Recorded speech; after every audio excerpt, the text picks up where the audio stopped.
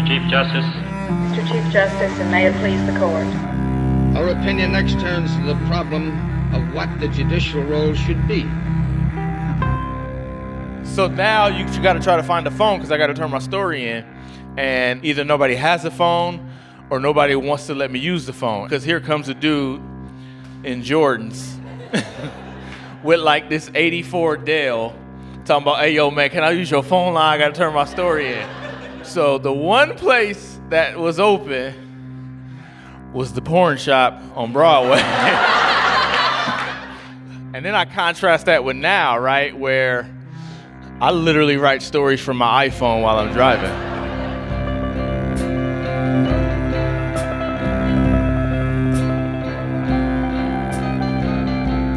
This is Life of the Law. I'm Nancy Mullane. This week at Life of the Law, we're presenting stories from some courageous and outrageous people living with tech in the Bay Area.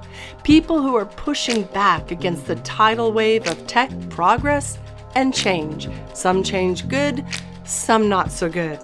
Live Law IPO in San Francisco's Mission District presents stories by Fantastic Negrito, Marcus Thompson, Irene Tu, Riddhi Shaw, Troy Williams, and Saran Norris.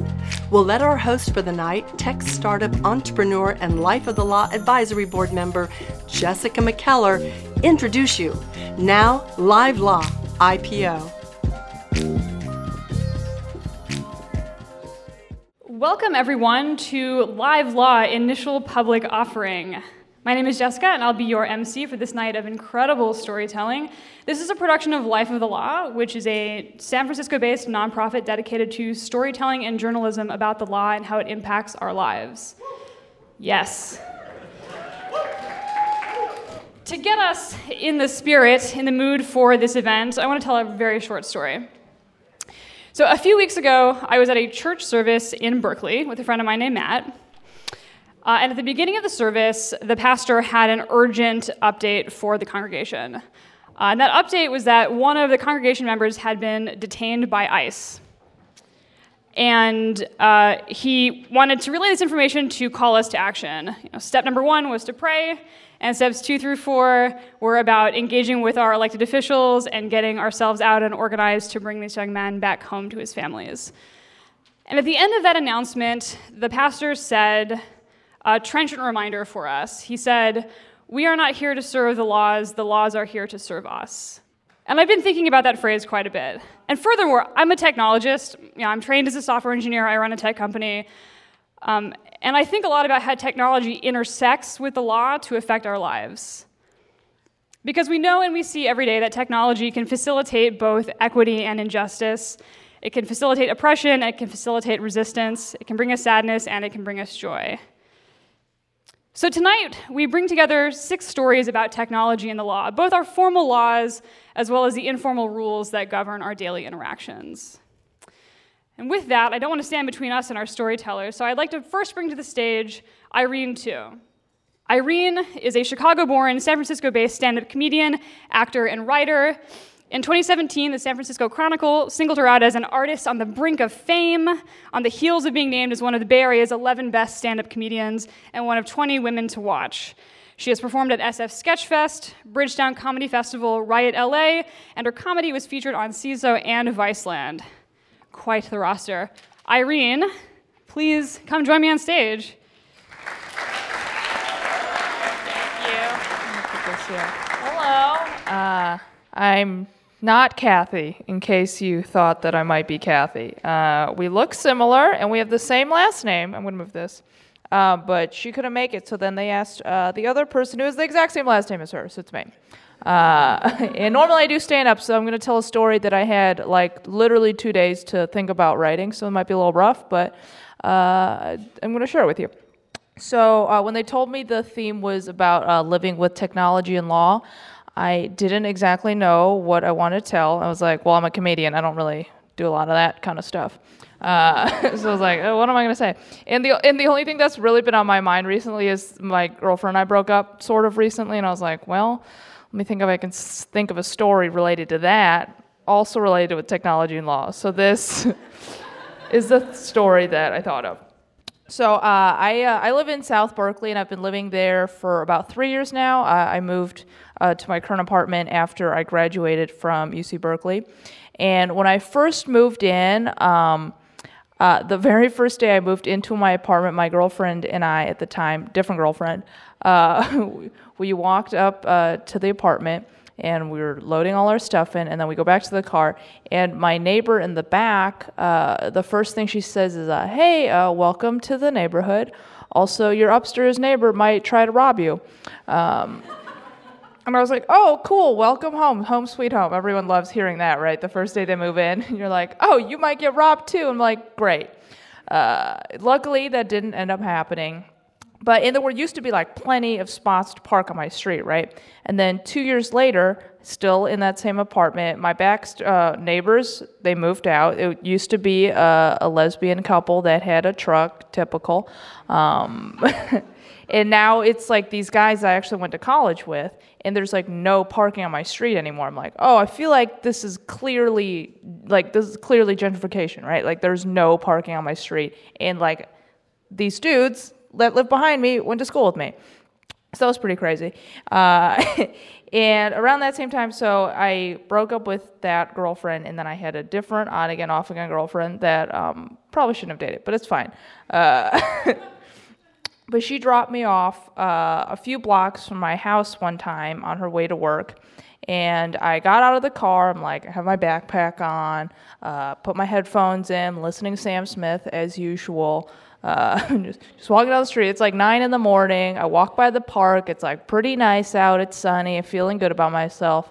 And then I walk past this kid, and he's just like staring at the ground. I was like, okay, whatever. So I'm like walking by him, and then suddenly I just see him like whip around, and I see an elbow just in slow motion, but very quickly hitting my ear. So he elbowed me in the head. And I'm just like falling on the ground. My glasses fall off my face, go on the floor, so I can barely see anything that's happening right now. I'm like, oh, I'm getting jumped. Cool. That's like the thought that's running through my head as I'm falling down. I land on my butt, and I actually had like electronics on me. I don't know if he knew that, like, or if he just thought I was a techie because I dress kind of like a techie. I would like to say I dress like a lesbian, and then techies stole our outfit. Like, that's really what it is, okay? Like, I am a comedian and a starving artist. I just look like I have money, but I don't, okay? So I think that's why he picked on me. So I'm like falling, and I'm like, oh my God. I had like two thoughts in my head, because he actually had another friend that started running up, and they both were like beating me up, trying to take my stuff. And I had two thoughts running through my head, right? The first was like, oh my God, I'm going to die and nobody's going to know. And the second thought was, oh, I never backed up my computer today. Or my phone. Probably should have done that. Like, those were the two things that worked. I was like, oh, I might die, but oh, all my photos are going to be gone. Like, that was also equally important to me, which is crazy. Like, that wouldn't have happened like 10 or 20 years ago. But like, now I'm like, I need this stuff. Even if I'm on my deathbed, I'm like, I need the photos. So they keep beating me up, and I'm like, oh my God, I'm going to have to buy a new laptop. Which hospital's closest to me. I don't remember my mom's phone number. And then my phone also fell out of my pocket. I'm like, okay, I got to make sure they don't steal my phone. And because it's like a fight or flight situation, right? When someone's beating you, you can like either give them your stuff and run away, or you can just like fight. And I'm like real, like you can see my arms that are kind of wimpy, right?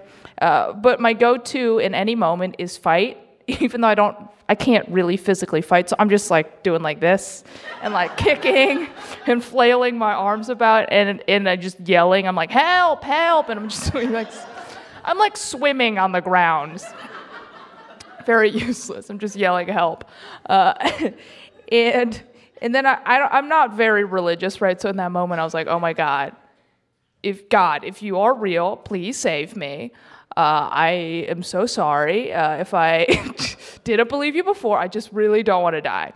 And then after they keep beating me up for a while, and I'm yelling, and then suddenly I see this guy walking up. I'm like laying on the ground with this tall, 6 foot tall, black man with a big white fluffy dog walks up, and I was like, oh my God, I'm gonna get beat up by a third person and a dog. This is like even worse now. That's not what I asked for. But he's like, what's going on here? And the two kids look up at it. He's 6 feet tall. Okay, the guy is huge, and they're both like 14. So they're like, I don't know, because I guess he thought they were just like playing around, and I was like, yeah, they're punching me. This is not fun. And then the two kids were like, oh, he's bigger than us. We're gonna run away. So they ran away, and then the guy with the dog was just standing there. I was like, oh my God, I just got saved by this guy with the dog, and I was like, thank you. And then I got up and we started walking away and we were talking. And he was like, oh, like, what do you do? I'm like, I'm a comedian. And I graduated from Berkeley and I majored in ethnic studies. And he's like, oh, cool. Like, I'm actually going to grad school for ethnic studies. I was like, okay, cool. That's very random that we both have that in common. And then he was also like, oh, and I used to play basketball. I'm like, yeah, of course you played basketball. You're like 6 feet tall. There's no way you didn't play basketball. He was like, yeah, I was in the Harlem Globetrotters. And I was like, what? You were in the Harlem Globetrotters? And he's like, yeah. And I was like, I didn't know they were woke like that, but okay, sure. And then he was like, okay, yeah. And I was like, oh, my name's Irene. He's like, oh, I'm Moses. And I was like, okay, interesting. And I'm not sure what the moral of that story is exactly, right? Like, I don't know if it's like that technology like keeps widening the gap between the rich and the poor. I don't know if it's because I don't know if it's like I should just change my style so I don't get beat up. I don't know, like if. And like afterwards, I didn't know if I would like should report it because I'm like, I don't want to tell the police because then they're always like, oh, can you describe the people? And I was like, well, I don't want to say that they're black because I don't want you to like just round up some random kids. And I'm like, I can't identify them anyways because I was not having my glasses on. So I'm like, that seems pointless. I don't know if it was that I'm like a very scrappy fighter and I've been jumped twice. They've never stolen anything. So don't beat me up. You know what I mean?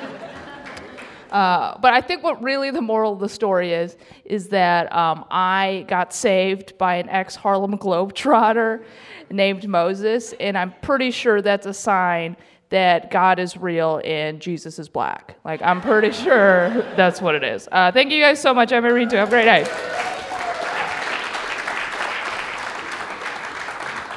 Thank you. Next up, if you've spent any time in San Francisco, you have seen Saran's work. The big bear murals that you see all over the city are the fantastic work of Saran Norris, who is an artist and an educator, creator of some of San Francisco's most iconic murals that are real commentaries on how the city has changed over the past decades. And he's also the lead artist on Bob's Burgers. So, okay. So, Saran, come out here. Yeah. Hello. Thank you for coming out tonight. Let me start out by prefacing this whole thing. I am talking about the law, so I did actually have to talk to my lawyer before I actually showed up here. So just to connect with the audience, if anybody paid to come here, I literally paid to come here too. My lawyer doesn't do anything for free, so I had to go over some of this stuff with her so I knew what I was saying was correct and legal. So my name's Saran Norris. I'm an artist here in San Francisco. I'm a muralist. And I think that's what I want to talk about. I want to talk about what a muralist is and what it is to be a public artist. I create these murals, and they're all around the Mission District, and they're there 24 hours a day. People can see them all the time. And what's interesting about that is my intentions are not always honored. Sometimes I put these ideas out there, and sometimes people take them in a total another direction. So much so that it's crossed the line. And it's crossed the line to the point where I've had to sue people, companies. So much so that for the past 3 years, I've had to sue a different company every year. So I'm going to start out with talking about 2015. Now, the streets that everybody walked in to get here in the Mission District has been ravaged by gentrification. Gentrification is a cliche in the Mission District because it wouldn't be called the Mission if it wasn't gentrified to begin with. in terms of gentrification affecting me, I've relatively come out unscathed. But that doesn't mean that I'm not an advocate for fighting against it. If anybody sees any of my murals in the city, especially in the Mission District, they always have a voice, and they usually always talk about gentrification. They usually always talk about the plight of the Mission District. The first time that gentrification actually affected me was when this calendar from this real estate company here in San Francisco showed up on my doorstep. This calendar was filled with 12 months like calendars usually are, but this one particular month, which was February, my birthday month actually, I don't know how they knew, but they had a multi-million-dollar house next to one of my murals that was in the vicinity of that house. Now, some of you might not know, but one of my most well-known murals in the Mission District is called Victorion, Defender de la Mission. It's about 6 Victorian houses coming together to create a giant robot that then steps on developers. So, needless to say, being part of this calendar was bad for my brand. I called up the real estate company and I said, "What is going on here?" And the first thing that they said to me was, they gave me credit and that this calendar was going to people that had the money to buy a multi-million-dollar house and that this was something that I should be happy about. So I hung up on them and I called my lawyer. What we did was we gathered all those 12 artists, all those muralists that created work about the community, all those artists that created work that had nothing to do with selling a multi-million-dollar house. And we got together and we did a class action lawsuit. Now, they messed around with us for a good year. They said that they didn't sell those calendars, and so we shouldn't be able to get anything from that. But you know, people hated this real estate company so much, especially rival real estate companies, that they actually reached out to us. And they told us that they actually sold them to the real estate agents, that then they gave out to whoever they wanted to. So, needless to say, we went into arbitration. So I was sitting there negotiating with 12 other artists against this real estate company, insurance company. If anybody's ever negotiated with 12 artists before, it's really hard. It's like wrangling cats, but we did it. And we settled. And I walked out of there with 2 lessons. The first lesson is that if someone sees a mural that's out of context, well, they're just not going to get my ideology. They're just not going to get my mission statement. This is not going to happen. Second thing is copyright everything. See, if you copyright something or if you sue somebody and you don't fully own the copyright registered with the Library of Congress, 10-to-1 in terms of how much money you can get. This particular mural that got taken over by this real estate company, it was in a neighborhood that back in the day I didn't think was relevant. But because tech has just taken over San Francisco, every neighborhood in the city is relevant now. Lesson, copyright everything. 2016. There's these websites that are around. These websites host your photos, and those photos are for sale. This particular website was hosting photos for sale. Those photos were like if someone went up to one of my murals and they took a picture of one of my murals, but they grabbed a little bit of the sidewalk, a little bit of the street, claiming it as their own. Now, the thing with that is the reality of the situation is that we're all photographers. We all have phones in our pocket. The reality of the situation is that it's distribution over content. Distribution is way more important than content. The viewer is way more important than the subject. So my thing is that all of a sudden they took my work and they reduced it down to a JPEG, clip art. I scoured through that site. I found 10 violations. We sued.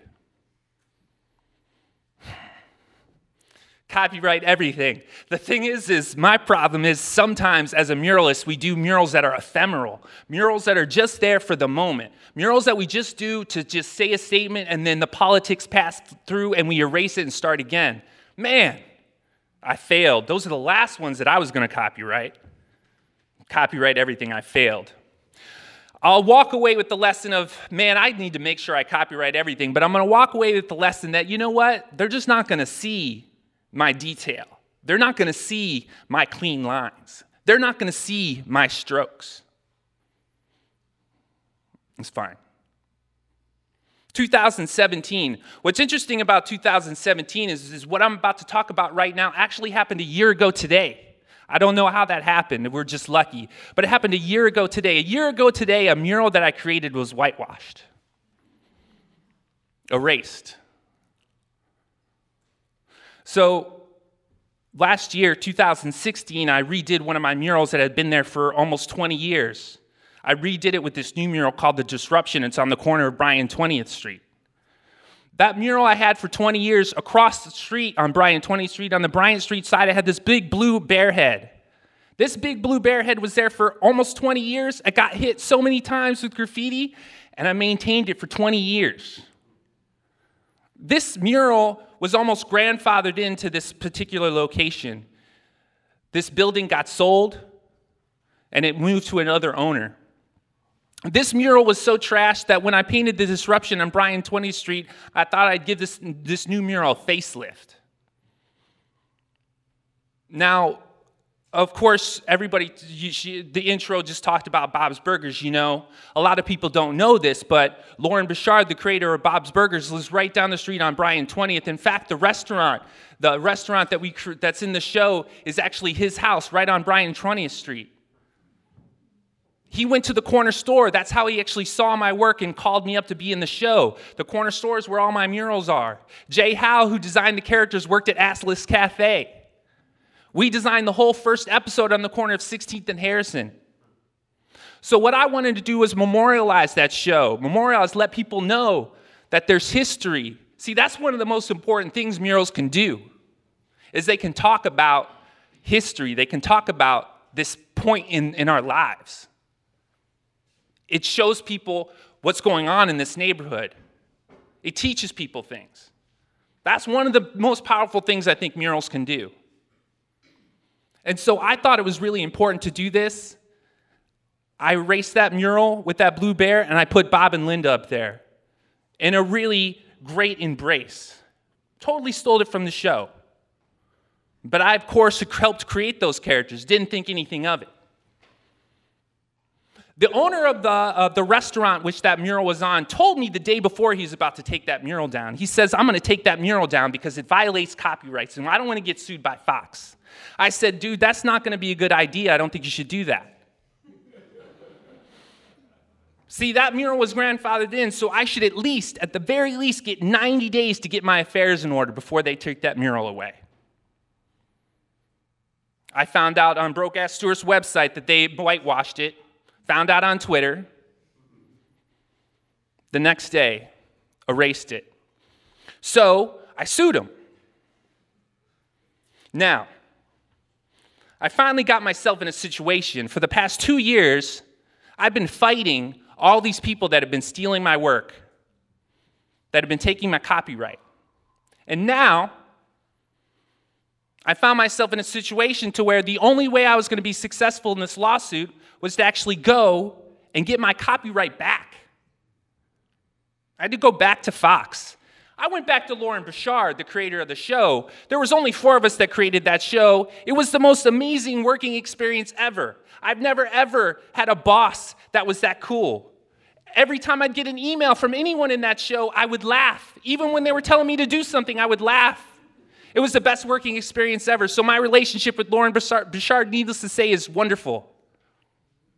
I emailed him up and I said, this is the situation. And he said, I'm going to take care of it. Fox lawyers called me up and we put together a contract stating that I can paint Bob and Linda wherever I want. I took that back to this lawsuit that I was currently in, and they settled. I walk away from that lesson saying, well, hey, they're never going to respect the history that we put into these murals. They're never going to respect the memories and the lessons that we put into these murals. But what's different about this one is that when they start to erase our history, it starts to affect more than just me. It starts to affect my community and the people around me. So I talked to you about these 3 instances where I felt that my hard work did not get respected. No, sometimes they did not respect my ideology, my mission statement. No, sometimes they do not see the detail and the hard work that I put and the rendering that I put into my work. Sometimes they don't respect the history of the community. But, hey, the reality is, especially as an artist, is that you have to give all that stuff to yourself. Self-love is the most important thing that you can do as an artist. You have to know your ideology. You have to know how hard you work on your stuff. All that stuff is important that you have to give to yourself. I don't need anybody to give me that stuff. But if we ever find ourselves in situations where we do need to gain that value, we do have one thing, and that's the law. Thank you.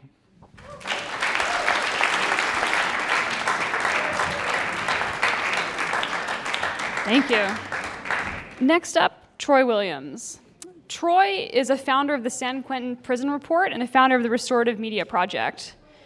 He is also a RISE coordinator at Chabot College. RISE assists formerly incarcerated and systems-impacted individuals in attaining their educational goals. Please welcome to the stage, Troy Williams.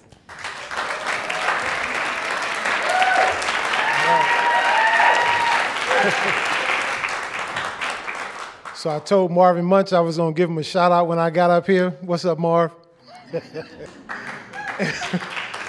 In the spirit of Marv, I'm up here to be a rebel rouser for a minute. As you heard, my name is Troy Williams. I'm a journalist, and I'm also a voice for those yet to be heard. The law. 3 years ago, I was serving a life sentence. I'm still on parole, so there's the law. I started a program up when I was inside called the San Quentin Prison Report. For years, I spent 10 years walking prison yards, dreaming about being a filmmaker, dreaming about having a voice. I watched show after show on television demean who I was and demean the image of who my people were. See, as a young man, the only thing they told me about myself in school was that you was a slave. Martin Luther King had a dream. Malcolm X was radical. And Harriet Tubman had an Underground Railroad. That's the extent of my history. It took me actually going to a prison yard and one of the older brothers on the prison yard coming up to me, giving me a pile of books, literally this high off the ground, that spoke about the richness of my history. And when I started reading those books, it brought to memory my great-grandmother. My great-grandmother, she was the matriarch of our family. She was the griot of our family. In Western Africa, the griot is the one who is the holder of stories for the family. They transmit stories. They're the ambassadors. They're the musicians. They're the people that hold the memories of who you are. I remember my grandmother because some of the things she would say, it gave me the ability to think critically at a young age. She was the first one who introduced to me the concept of what race and racism was. She was 100 years old, 2 weeks before her 100th birthday before she passed away. This was in 1978, so you can imagine what she saw over her lifetime. She sat down with me and she would say, "Baby, you catch more bees with honey, but you still got to be careful because bears like honey too."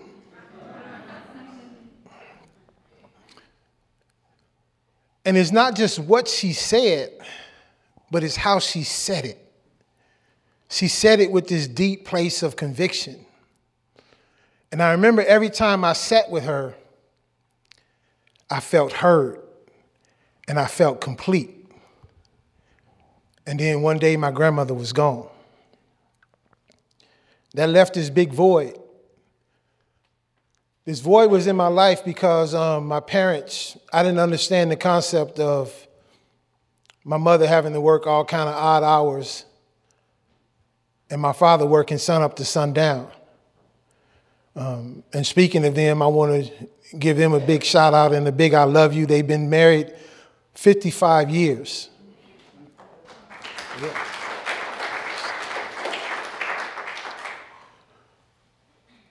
So they taught me a little bit of something, even though in my younger years, I didn't know how to appreciate it. In those younger years, I went searching for love in the form of street gangs, and that led me to the penitentiary. I remember one of the movies that I saw that really had me wanting to write and tell my own story was the movie Colors. They gave all of these really bad and demonic reasons as to why people join gangs, but I never fit any of those stereotypes. That wasn't my truth. That wasn't our truth.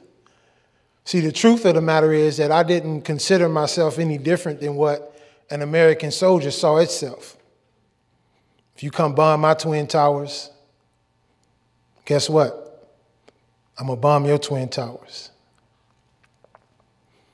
I thought I saw myself as a defender of my community. However wrong my actions may have been in that. But let me fast forward. I remember walking onto the yard at San Quentin and realizing that there was video equipment on the yard. In 2007, Discovery Channel came in with Radical Media, and they took 9 of us through this video production course. During that course, I filmed a movie called Absence. Absence was about the effect of the absence of a father from his child's life.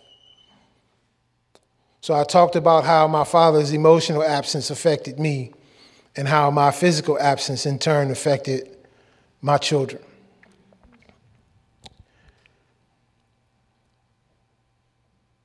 I found my voice. I found something that gave me the ability to reach out to the people that needed to hear that voice. And I petitioned to Wharton after Discovery Channel left. They left us all of this equipment. I petitioned to Wharton for us to be allowed to continue running around the prison with camera equipment. Now, if you can imagine, that didn't really go off too well with a lot of prison guards. Who are you to think that you can run around here with video cameras, and what are you trying to video? It also didn't go well with a lot of guys on the inside because the mantra is, you don't know my name, you only know my face. On the Farilla, call me Scarface. For those of you who know, you know what I'm talking about. So guys really didn't want to be filmed either, so it took a lot of convincing for us to start to convince people to want to share their stories.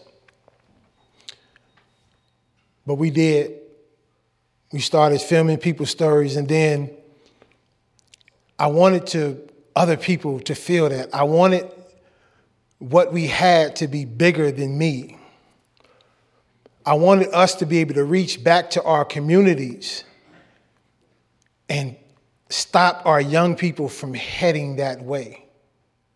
So the whole goal was to build a program up that allowed us to reach to the outside world and speak to our community. And that's what we started doing. We created a partnership with KLW. At the time, Holly Kerning was there. And I shout out to Ben, he's in the audience now. And we created this program that allowed our voices to leave the prison. We put up a website, and this website allowed people to go and really see the good work that we were doing. It allowed us to change the image of what the outside world viewed us as. And we were in control of our image. See, because typically when people came into the prison, they came in with their video cameras or their recording equipment. They did this production and then they left, and we found ourselves at the whim of whatever interpretation that they decided to give to our story. See, many journalists would tell you that you have to be objective in your journalistic approach. And I'm telling you that there's no such thing. We all enter everything that we write from our perspective, right? You have your history, you have where you came from, and that's what you use when you write, when you view, when you talk, when you hear, when you listen. You don't lose all of your background to some concept of objectivity. It's there. Implicit bias is there automatically. So we started telling our stories. We started getting these stories out. And I paroled. I came to the outside world to start my life over. Now, the interesting thing about that is that I paroled literally with $200 in my pocket. This is what they give you. I had spent 18 years in the prison system that spent $65,000 or more dollars a year to keep me in prison. And when I left, they said, here's $200, good luck, right? But for family and friends and support, my story may have been very different. I wanted the program that I started to continue. I wanted those voices to continue reaching to the outside world. But the thing about those programs is that they can't continue unless they have volunteers and they have support. Even myself, when I was in, there was things that we could not do. We could not get on the web. We had to have volunteers for that. We could not even transfer, once we produced the audio or produced whatever it was that we had put together, that had to go into the hands of a volunteer. And there are a lot of good volunteers. There are a lot of people that walk inside the prison and they donate their time and their effort with sometimes little or no compensation to do what it is that they do. And so I want to say that what I'm about to say is not for those volunteers. I love you and I respect the ones who actually helped me along the way. And then there are some volunteers that take advantage. They make money off of us. They make a lot of money off of us. The show that I started was taken.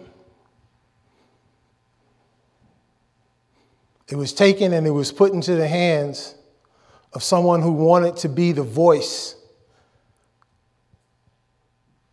of black men in prison. And you see, I have a problem with this.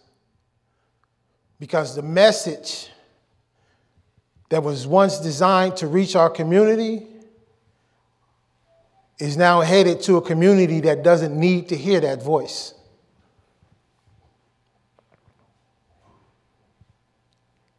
The message that was designed to reach people who needed to hear and know that men like Troy, that men like the countless other lifers like Marvin, and I can name a bunch of people, Salim, Jamal, that are home, Sam, that are home doing good work in the community, and good work even still inside a prison, those messages are not reaching the people that they need to reach. Why? I call it ego. I call it ego. How is it? How is it that someone could take away the voice of people who need to hear it? It's sort of like Columbus discovered America. This is one of the lies I was told in school.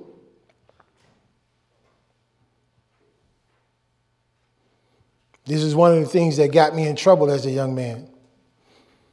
I was told the founding fathers of the United States were just and equal. And as a young man, I would ask the question, how so? They were just and equal to whom? My reason for pointing this out is to say that there are very subtle things that happen to people of color, to black people in this country, that if we don't stop and take a look at, that we will continue to create harm, and that harm will continue to create harm in other areas. Are people hearing what I'm saying?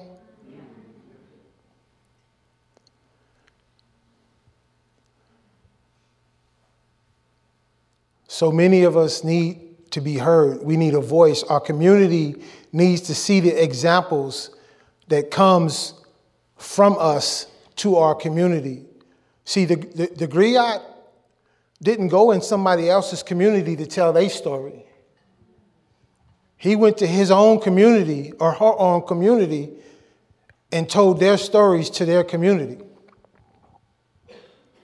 They held the truth because there's a certain fire that you speak with when you talk about what you talk about with your community. When my grandmother talked to me about race and racism, she never had to downplay anybody else. She literally spoke to me her truth, and that has lasted with me to this day. She is the only woman on the face of this planet that was the only person on the face of this planet that was able to scold me and make me feel so loved at the same time. There's an art to that. And we're losing that art. We're losing the ability to speak to our young people because we're creating markets and an economy off of the lives of people who are the most marginalized and disenfranchised and underrepresented people in this country. And it has to stop.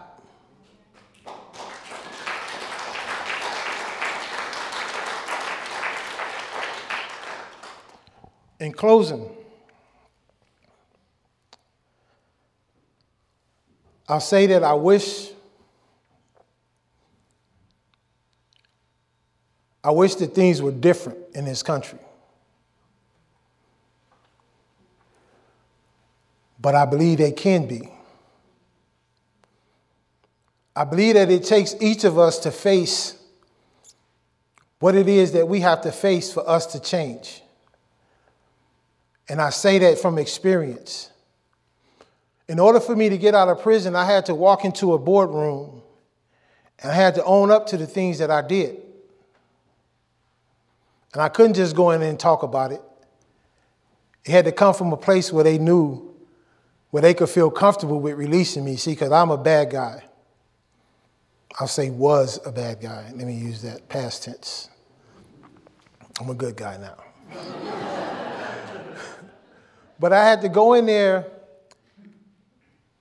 and I had to own up to what I did. I had to show some insight into how I got to the point where I could do what I did. And then I had to have a plan established and ready to show that I had an idea, or at least where I was going with my future. And I think that's what we have to do as a people in this country. We have to own up to the racism that is in this country. We have to own up to what I have coined as the carceral exploitation of people in this country. We have to take ownership of that. We have to accept responsibility for what has happened, and we have to move forward in a way that allows all of us to move forward. We use this colorful word to describe it, and we call it privilege. And I argue that it's not a privilege, it's a pathology.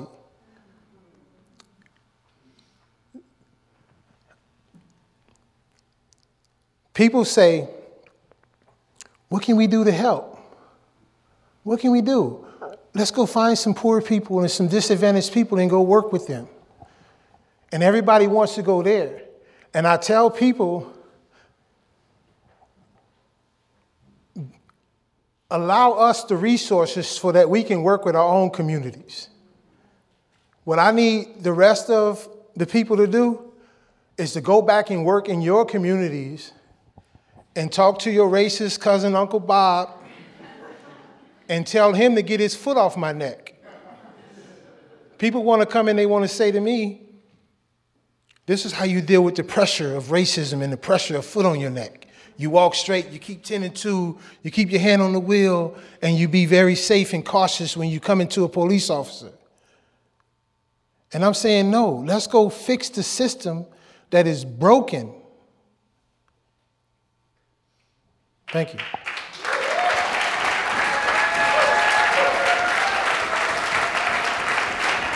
Thank you, Troy. Next up, Riddhi Shah is a digital storyteller with companies like Medium and the Huffington Post. Before coming to the United States, she reported on social justice issues in India. Riddhi?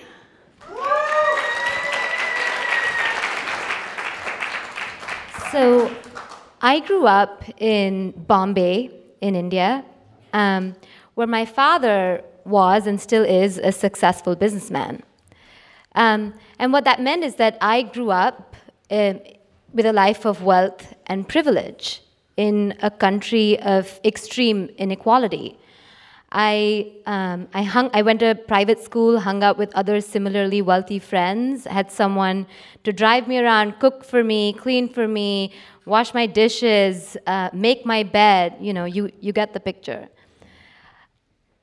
Very often, wealth is synonymous with power. And in the India that I grew up in, that power manifested as a casual disregard for the law.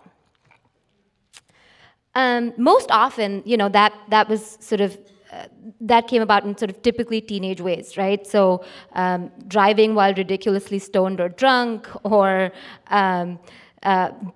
speeding down the city's very narrow streets at 3 a.m, or partying way, way past the city's official cop-enforced curfew. But then there were other more serious infractions too. I had friends, for instance, who got into top-tier universities purely on the basis of the amount of money that their parents had donated to that school. I had still others who got entire degrees on the basis of that. And, you know, for us, I think, when I look back now, I realize that what I felt at the time was I felt above the law. We felt like the rules didn't really apply to us. We weren't scared of the police or of anything bad happening to us. And that sort of sense of being above the law gave me a heightened sense of individuality. I believed that my personhood, my desires mattered more than the next person. Money would always bail us out. There was an endless series of second chances. And so if I felt like driving down the street at midnight, I should be able to. Or if I felt like partying till 5 a.m., I should be able to. And then when I was 26, I followed my husband to the United States. That was hard. Giving up the privilege, leaving my friends, leaving my family was difficult. My husband and I were poor grad students trying to get jobs here after the recession. And there was no safety net, no uncle who knows someone who knows the CEO of Goldman Sachs. Either we made it or we hightailed it back home. No second chances. And yet that experience was oddly freeing. The lack of fallbacks helped me discover reserves of grit that I didn't know I had. I was able to remake my identity without the markers of familial wealth. I had only myself to rely on, and that felt great. And so we built careers, moved cities, bought a house, had a daughter, and made this our home. When we moved to San Francisco, I started working for a tech startup. The kind that's founded by a billionaire, the kind where fancy coffee flows on tap next to organic kombucha, and where you have gluten-free snacks and meditation 3 times a week and yoga classes twice a week, and company retreats meant fancy resorts in Sonoma and Carmel Valley. And I remember sunning myself at one of those fancy resorts. I think it was Hot Springs in Sonoma. And I realized that this was the first time in my life in the US, that my life in the US resembled my life in India. The sense of entitlement around me was palpable.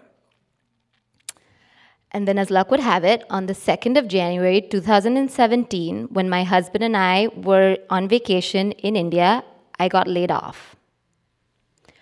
Over Slack.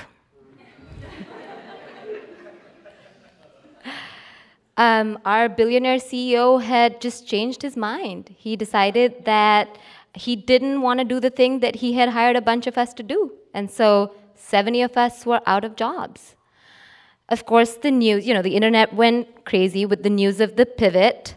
And when I came back to the US, I was expecting, blowback, criticism. But instead, what I found was that our billionaires, investors, and all of the Silicon Valley elite were praising him because he had taken a very difficult decision. And they thought that he was pushing the envelope and experimenting. And so we were just cast out, just like that. The fall was particularly hard for me. When I lost my job, I also lost my approved green card. All of a sudden, I hit 3 months to find a job, or I would have to leave the United States or stay here without being able to work. We had just, like I said, bought a house, so that second option was not appealing. And if anyone who's not an engineer here knows that 3 months is never enough to find a job. So there were countless near misses. There were attempts to revive the green card, try and move me over to a different visa, all of which failed due to a variety of reasons. Take your pick from the Trump administration's new rules to a completely illogical immigration system to just plain dumb luck. The most ridiculous moment of those 3 months came when I realized that approved but now no longer usable green card gave my husband the ability to work here and stay in the United States without a visa, but not me. Go figure.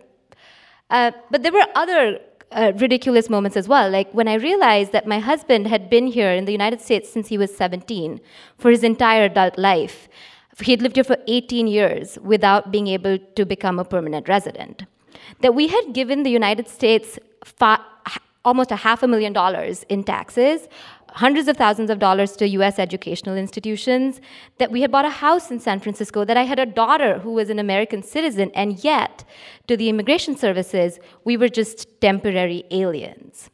So much so that each time we came back into the country, we'd have a customs agent at the airport ask us, "What brings you to the United States?" My husband and I would just look at each other and say, "This is home. This is where I found myself. This is the country that let me become who I wanted to be." I ultimately found a part-time role at a friend's startup who's here in the audience, so big shout out to him. My connection sort of it worked for me, and in that I'm luckier than most other immigrants you know. And yet it would take USCIS 6 months to let me know if the visa had been approved. And in those 6 months, I just became the 10-digit case number that the USCIS had assigned to me. I became a statistic, a stranger in a strange land, a series of numbers, a series of forms, and I-97 and I-797s and WAC 7657876972. And if in India I had a heightened sense of individuality, here I was completely without identity, just a series of numbers. And if in India the wrong things, wealth, power, status, mattered too much, here the right things, hard work, productivity, honesty, mattered too little. I'll be honest, there were times that we considered leaving, either going back to India or moving to a third country altogether. But I think ultimately we were just too stubborn. I refused to believe that the country that had once welcomed me and given me so much, all of a sudden just didn't want me. And so we stayed. At this point, I'm fairly certain that things will work out. We're back on track. The visa came through. We're back on track for the green card. But if there was one thing that experience taught me, it was that what the law recognizes as a few facts that have basically been decided upon by a bunch of men in a room completely disconnected from reality is far from the truth. The law picks the facts that it thinks it matters, but leaves out everything else. In my case, it deemed that I was a deportable alien if I hadn't found a job after being laid off in 3 months. But it left out the fact that my husband had been here his entire life, that we had a daughter who belonged here, that we had built our lives here, that this was home. And so I'll just leave you with this. The next time that you see an immigrant being deported because of on TV because of a minor infraction, like they didn't pay for a parking ticket like 10 years ago, or they didn't show up for one of their appointments with a judge, just remember that what you see is just a small sliver of the fact. There are so many details that haven't been accounted for. And these are the details that humanize us, that make us complex. And these are the details that make us as real as you. Thank you. Our next speaker, Fantastic Negrito, is a Grammy-winning artist, bringing us blues with a punk attitude from Oakland. I assure you that his life and story defy summarization, so I will not try to, and I will let him speak for himself. Fantastic Negrito, come on out here.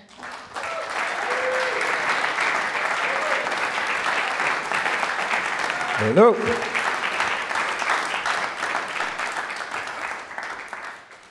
Why did I wear a red shirt?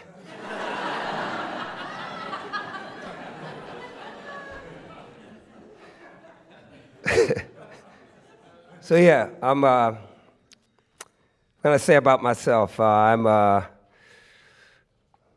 recovering narcissist, and it's real.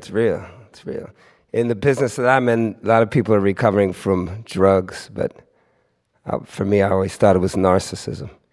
The law. Well, I have a lot of feelings about the law. It was something that I used to break a lot as a youngster, growing up in the Bay Area.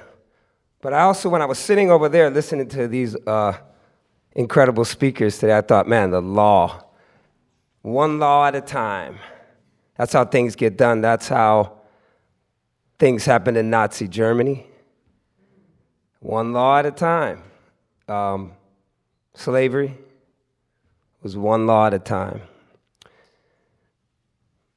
But the law helped me a lot because I moved away from the Bay Area. I was down in LA. And when I heard that you could have 100 plants, I moved back.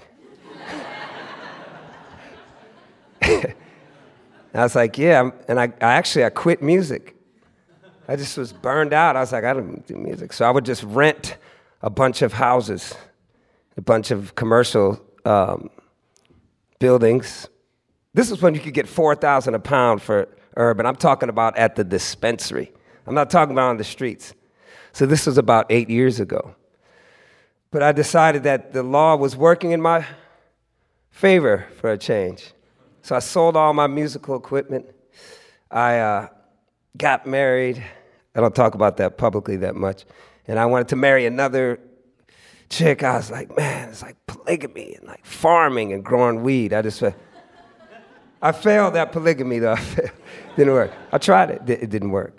But so I thought, you know what? I called up like my artist homies, writers, painters. I was like, man, who has some money? No one.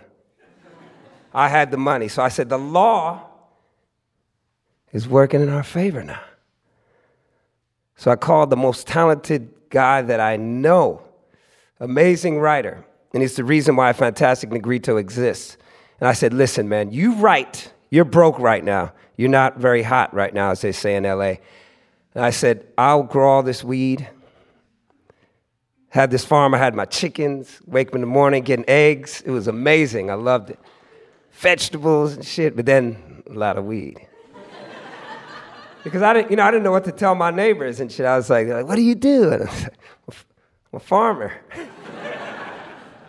And they'd come over to the house and they'd be like, man, the floor is vibrating. Because does anybody growers here? No? What kind of Bay Area people are? Oh, it's gentrified. It's gentrified. Y'all ain't real. So anyway, listen though. So I was like, they're like, why is it the floor vibrating? And I just look at them and I was like, I fix air conditioners. It's just going along. I was going along. So anyway, let's get back on track here. So I said, listen, I'm going to send you money every time there's a harvest. Just keep writing. Like this is un-American what we're doing.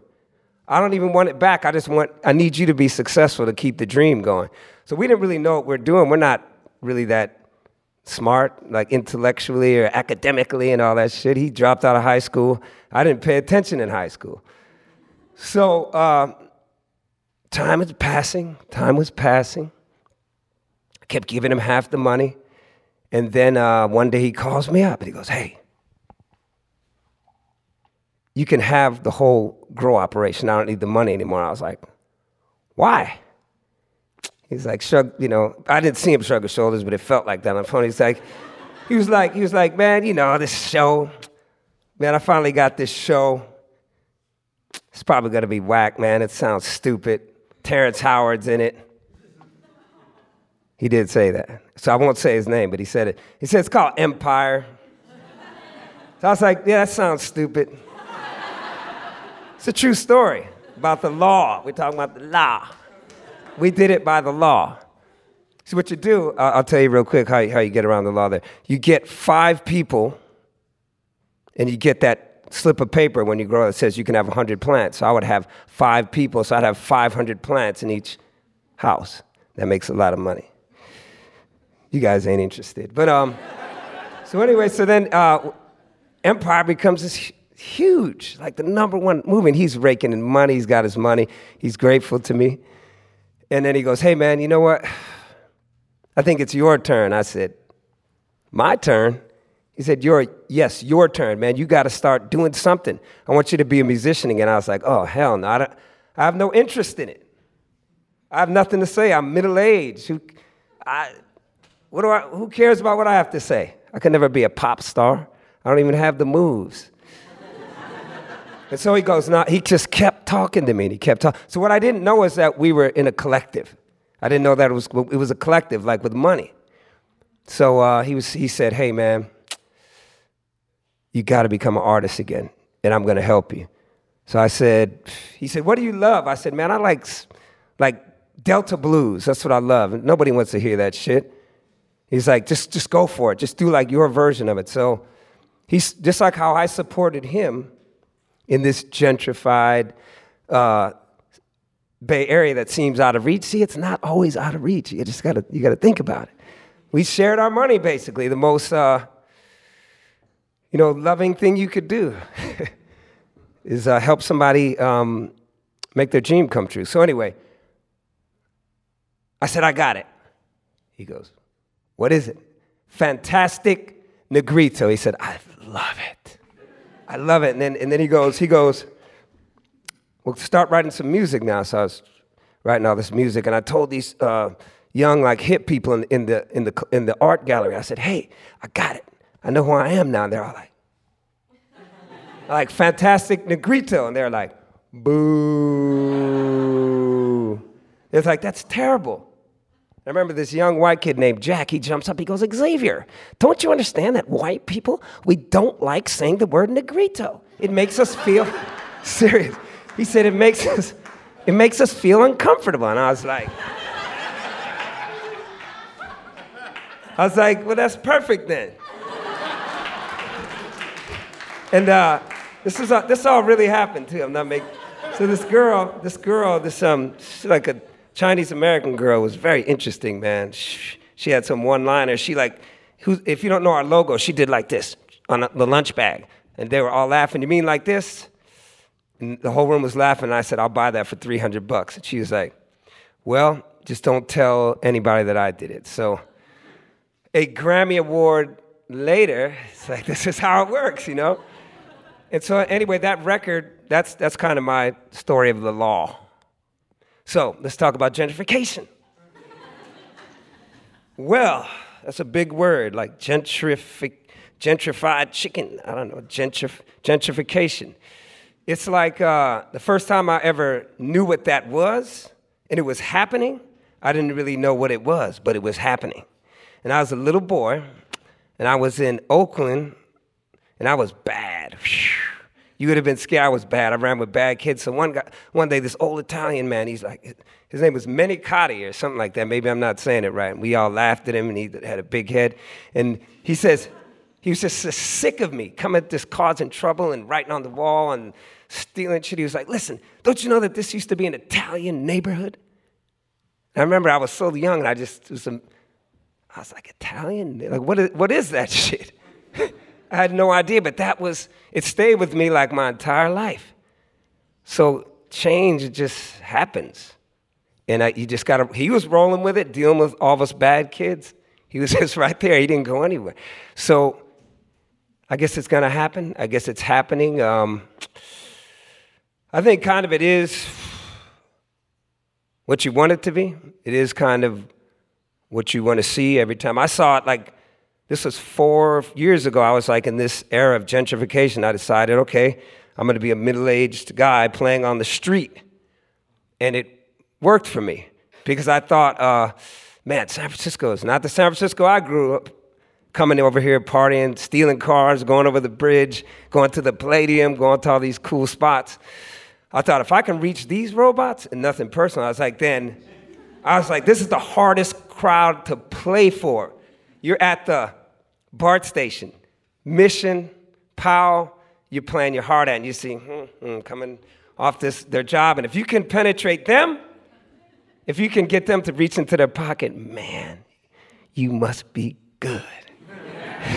Because it's like thawing an iceberg. So, and it was cool on the way, because it's like, man, you know, we're just, in the end, I realized, I said it out loud, I'm like, damn, I guess I need people. I hated to admit it.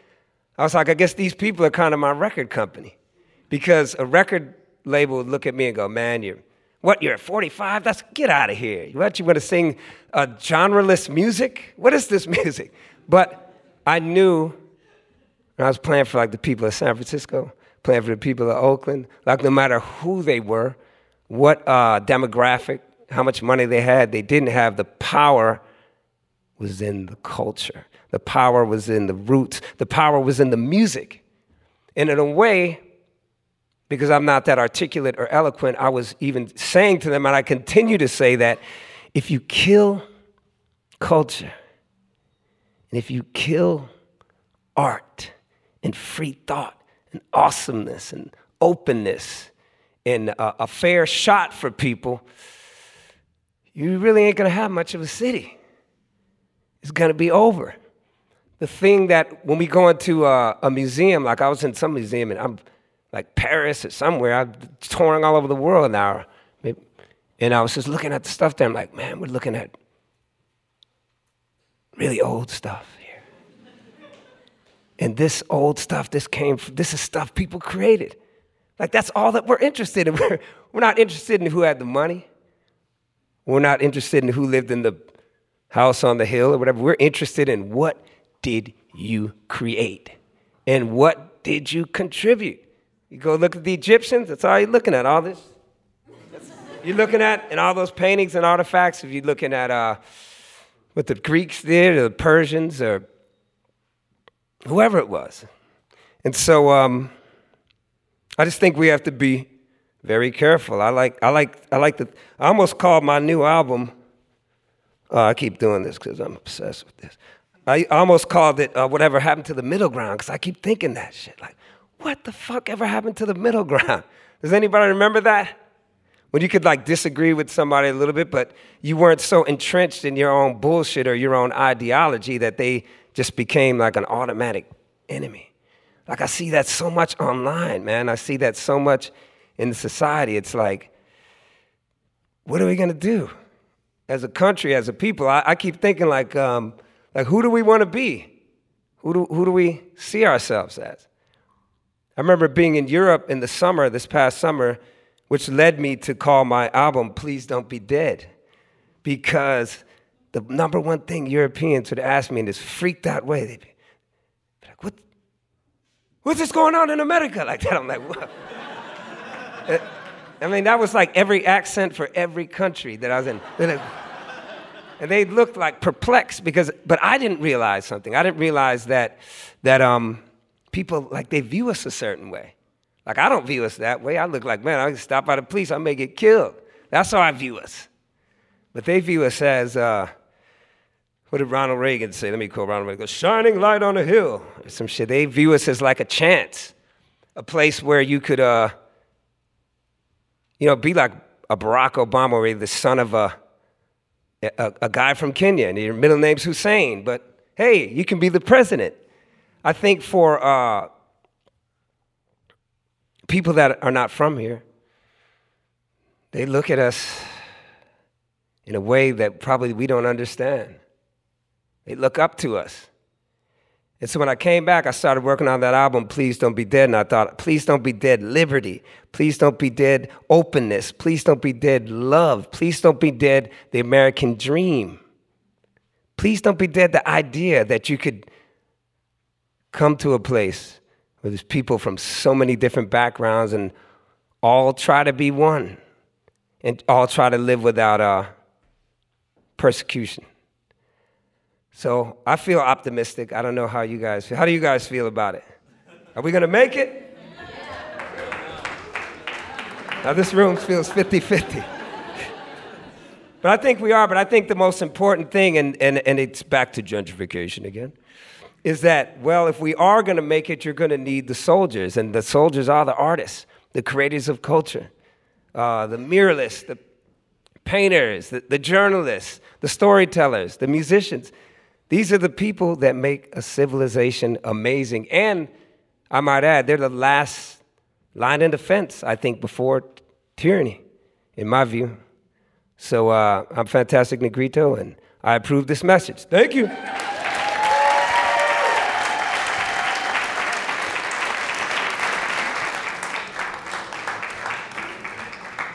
Our final speaker. I met Marcus Thompson sitting in a circle in the media center at San Quentin State Prison, where he was meeting with a group of journalists who are currently incarcerated after having covered for a story the annual basketball game between the San Quentin Warriors and the Golden State Warriors. And so Marcus does many things. He's a lead columnist for The Athletic. He is the author of the best-selling biography, Golden, The Miraculous Rise of Steph Curry. And I think he really embodies this idea that sports and sports writing are about more than just the rules of the game and who wins and who loses. Sports have an incredible ability to bring people together and to change hearts and to change minds, and I think he does that. So I'm very pleased to have met him. Please welcome to the stage, Marcus Thompson.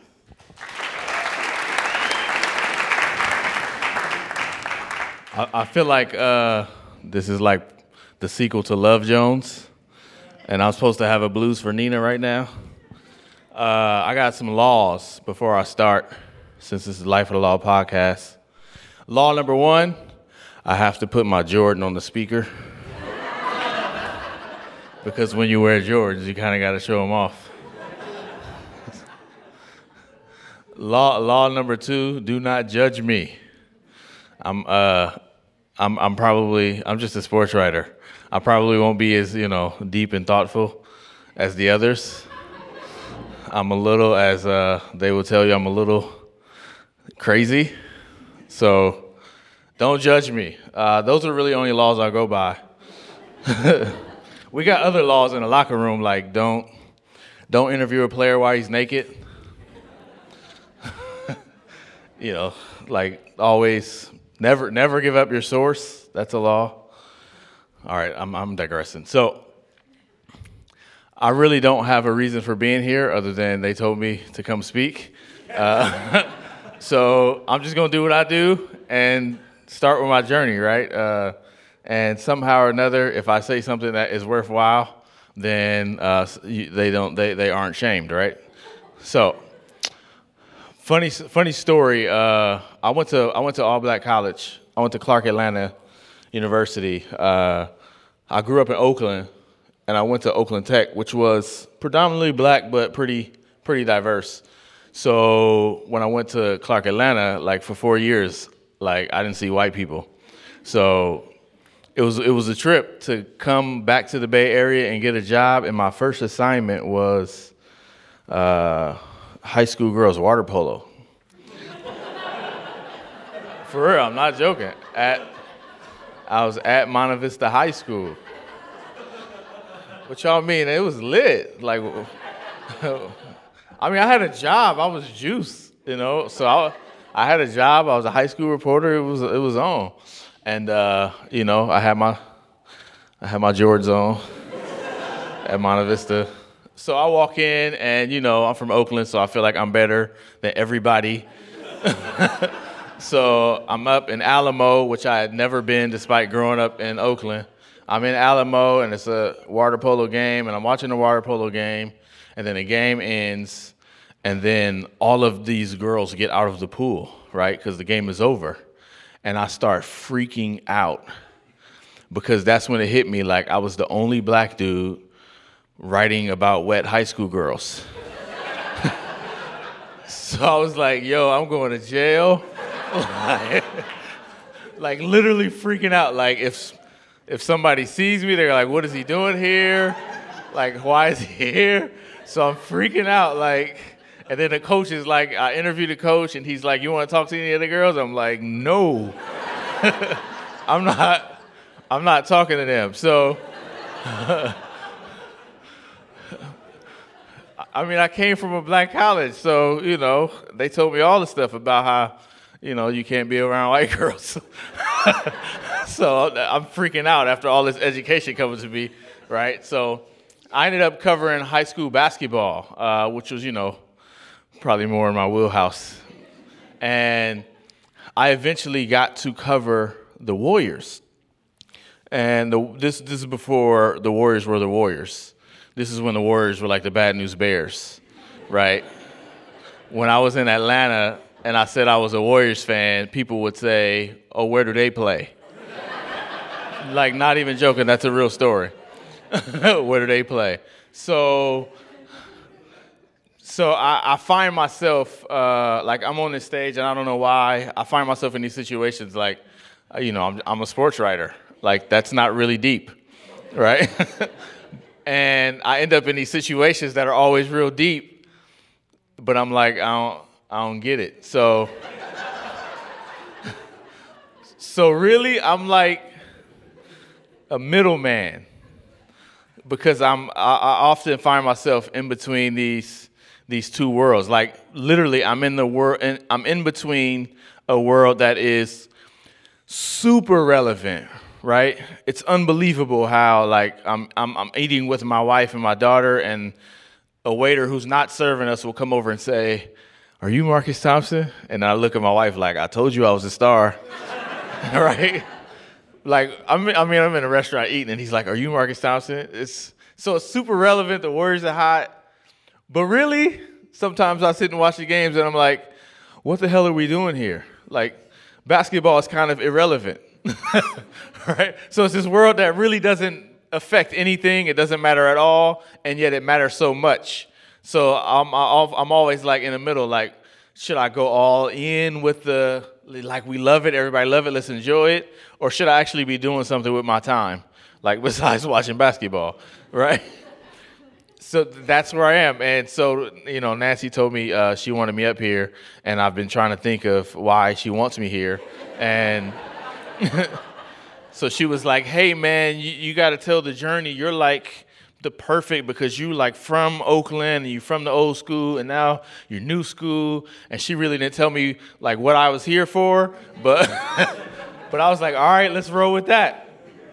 So I'm thinking of all these stories, like, and you guys remember dial-up internet, right? So back when I was covering high school sports, when you turned in a story, like you had to plug a literal phone line into the computer, right? And so I was covering a game at Laney. I think it might have been like the Silver Bowl or something like that, but it was late, and sports end at 10 o'clock, and deadline is happening. That's the big thing, deadline, with journalists, especially late at night. Like the game ends at 10. If in 3 minutes I don't have a story in, like my phone is going off, right? So you got like 800 words in 3 minutes, like get it done.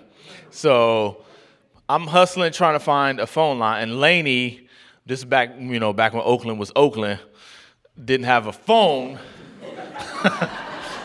in the press box, right? So now you got to try to find a phone, because I got to turn my story in.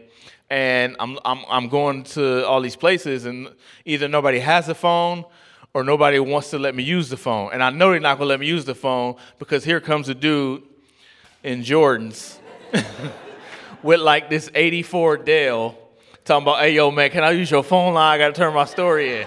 Like, if it were me, I'd be like, all right, y'all, if y'all going to rob me, just go ahead and take it. Like, I know this is a setup, right? So I'm like, nobody going to let me use the phone. It's not that much open. I find myself on Broadway. I got a very important part. I was a total church kid, right? I grew up in church. All my family went to church. So the one place that was open was the porn shop on Broadway.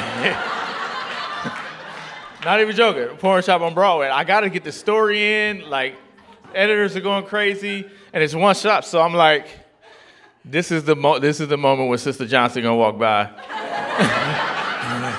So I'm like, but I got to get the story in, because I'm a journalist and this is what we do. So I go inside of the porn shop and I'm like, yo, can I use your phone line? I got to turn my story in. I'm a reporter. Of course, in the porn. So they're like, absolutely. Sure, yeah, have what you want, right? So I'm plugging my phone in. I'm like trying to I got my head down because I'm a good church boy. And y'all know that dial-up, it starts like, and it's just like a 3-minute process, right? So I'm in here and I'm trying to keep my head down, right? And I'm like, no, but I'm in here just working. I'm not here for pleasure. I hope I don't see Sister Johnson them, right? Right. So after I finished looking in the ebony section, I came back. So I came back, I turned my story in. And then I contrast that with now, right, where I literally write stories from my iPhone while I'm driving. It's like, seriously, like I'm flying, I'm in the airport, it's deadline, and I'm like telling the steward, like, yo, wait. Like, I got 2 more sentences to write. I'm about to send this. Or you get on Southwest and the Wi-Fi, like you got to connect to the Wi-Fi and pay the $8, and I don't need that 2 minutes because I got 2 minutes left. So you're trying to hurry up and get it in before the flight. It's like, how can I send my story from my phone when before I needed to stop in the porn shop to use, right? Like, when I was in Milwaukee, if you made the front page of the paper, I interned at the Milwaukee Journal-Sentinel, worst 3 months of my life. If you made the front page of the paper, they printed it out, put it in the frame for you, right? And now, if you write a dope article, you gotta like send links to people, right? Like I wrote an article. This is the only reason I'm here. It's because I wrote an article about the Warriors going to San Quentin, right? And Nancy liked it, so then she brings me back to talk to them, and everybody's talking about this article. And so, if you want the article, like I wish I had a plaque. But I don't, because everything has changed, right? And last week I was at this author's dinner in Berkeley. It's the Berkeley Library Foundation. They had an author's dinner, and they had a bunch of authors there. And once again, I'm a sports writer, and people are writing about like AIDS and women, and, right? Like all this like serious, real stuff. And then it's like the Steph Curry biographer, right? So I'm up in there, and they start telling why do you have, like, why this is important. And they were talking about how they went to the library. And I was thinking, yo, I used to go to the library. Y'all remember the library? Like, for real, like, when I was in trouble, I had to go to the library to get a book because my grandma was like, get out the house, so you go to the library, right? That's how you had to do it. And when I was at Tech, and we didn't have any money at all. So me and my friend, we, like Burger King you get 2 burgers and 2 fries for $2, right? So that's $2, 5 days a week, that's $10, right? So we each would bring $5 each for that week, and we would both eat with 1 burger and 1 fry each, right? So we had our little plan. But you know how hard it is to make $10 stretch for a whole week? So most times we would come in and be like, hey, man, you got your $2? Like, nah. So we would just sit in the library together and like study. Well, like, hey, we hungry. Hey, let's go to the library and study. And I'm thinking like,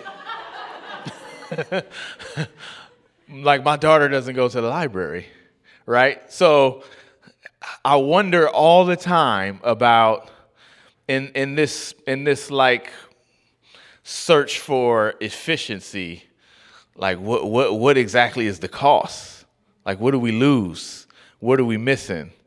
I used to walk from Sabrani Park, which is all the way down 105th East Oakland, to the East Oakland Youth Development Center on 82nd. Y'all, that's like 50 blocks in real time, right?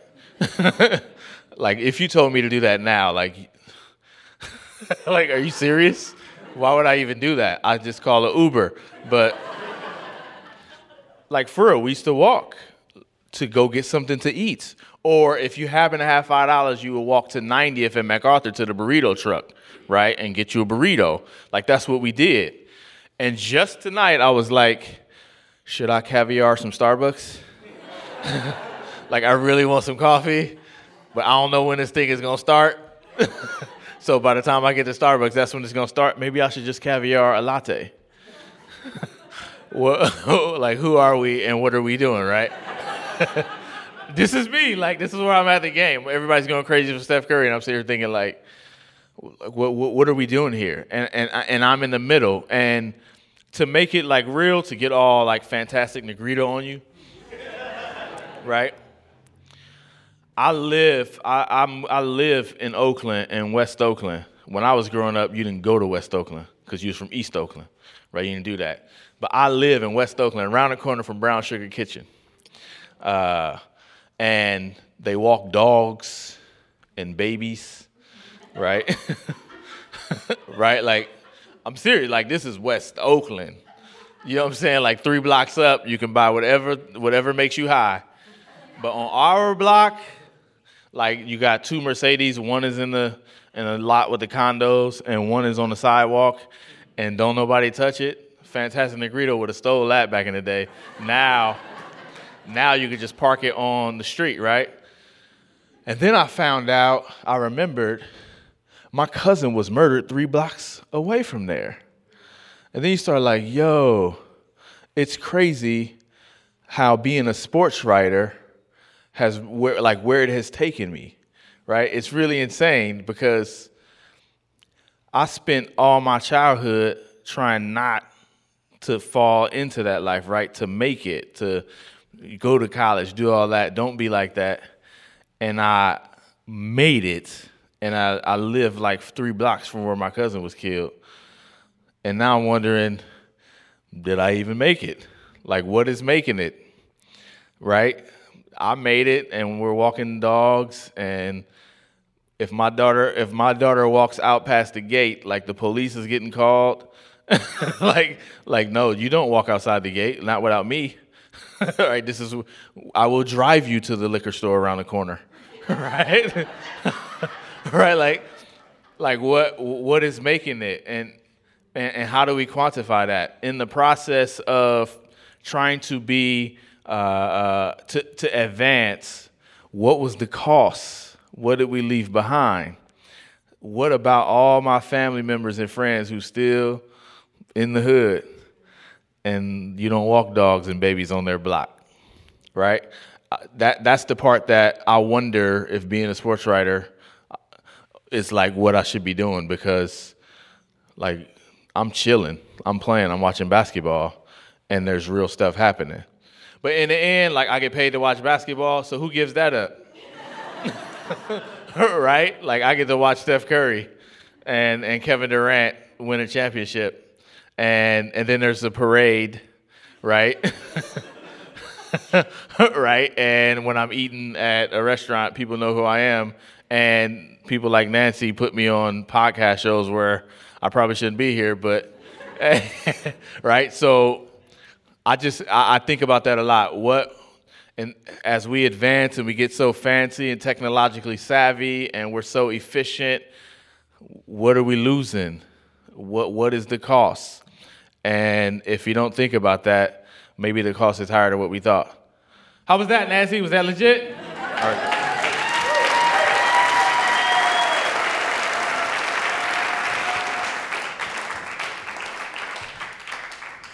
All righty. Those were our 6 incredible speakers. Please give a big round of applause again for Marcus Thompson, Fantastic Negrito, Rudy Shaw, Troy Williams, Saran Norris, and Irene Tu. What's up, man? I'm interrupting this regularly scheduled program already in progress. Yeah. Are we still recording? Hopefully.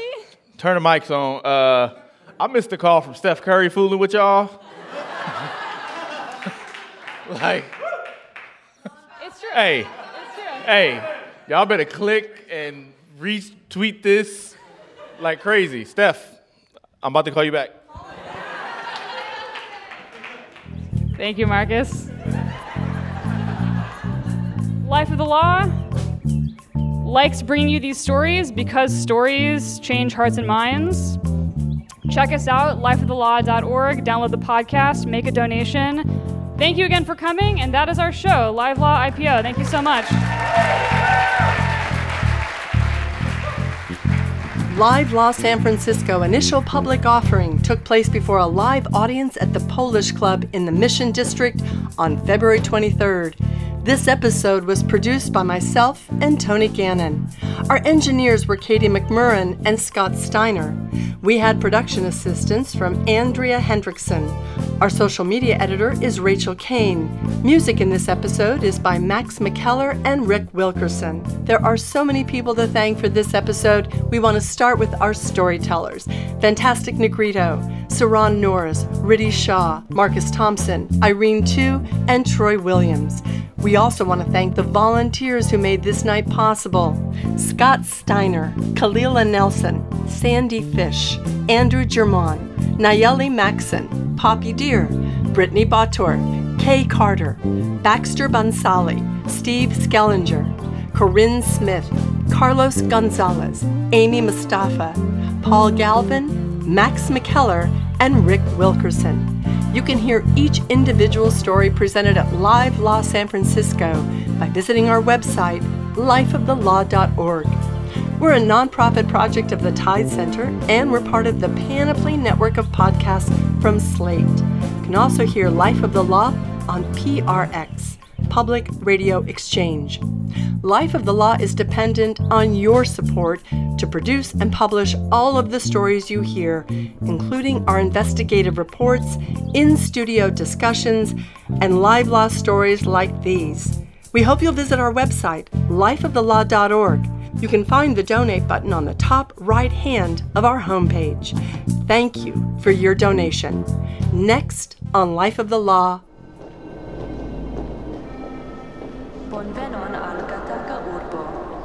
I first saw Gattaca when it came out 20 years ago, and I was very young and impressionable, and somehow, because of my own disability, I sensed a connection, but I couldn't put my finger on it. So it was kind of fascinating. I knew it spoke to me in some way, but I didn't understand how. I didn't have words for it. It was just a feeling. I identified with the critique of a society that was trying to rid itself of people who were flawed. And that was very exciting. It was like, wow, a mainstream movie saying that the flawed people have power and something to give. That's next on Life of the Law. I'm Nancy Mullane. Thanks for listening.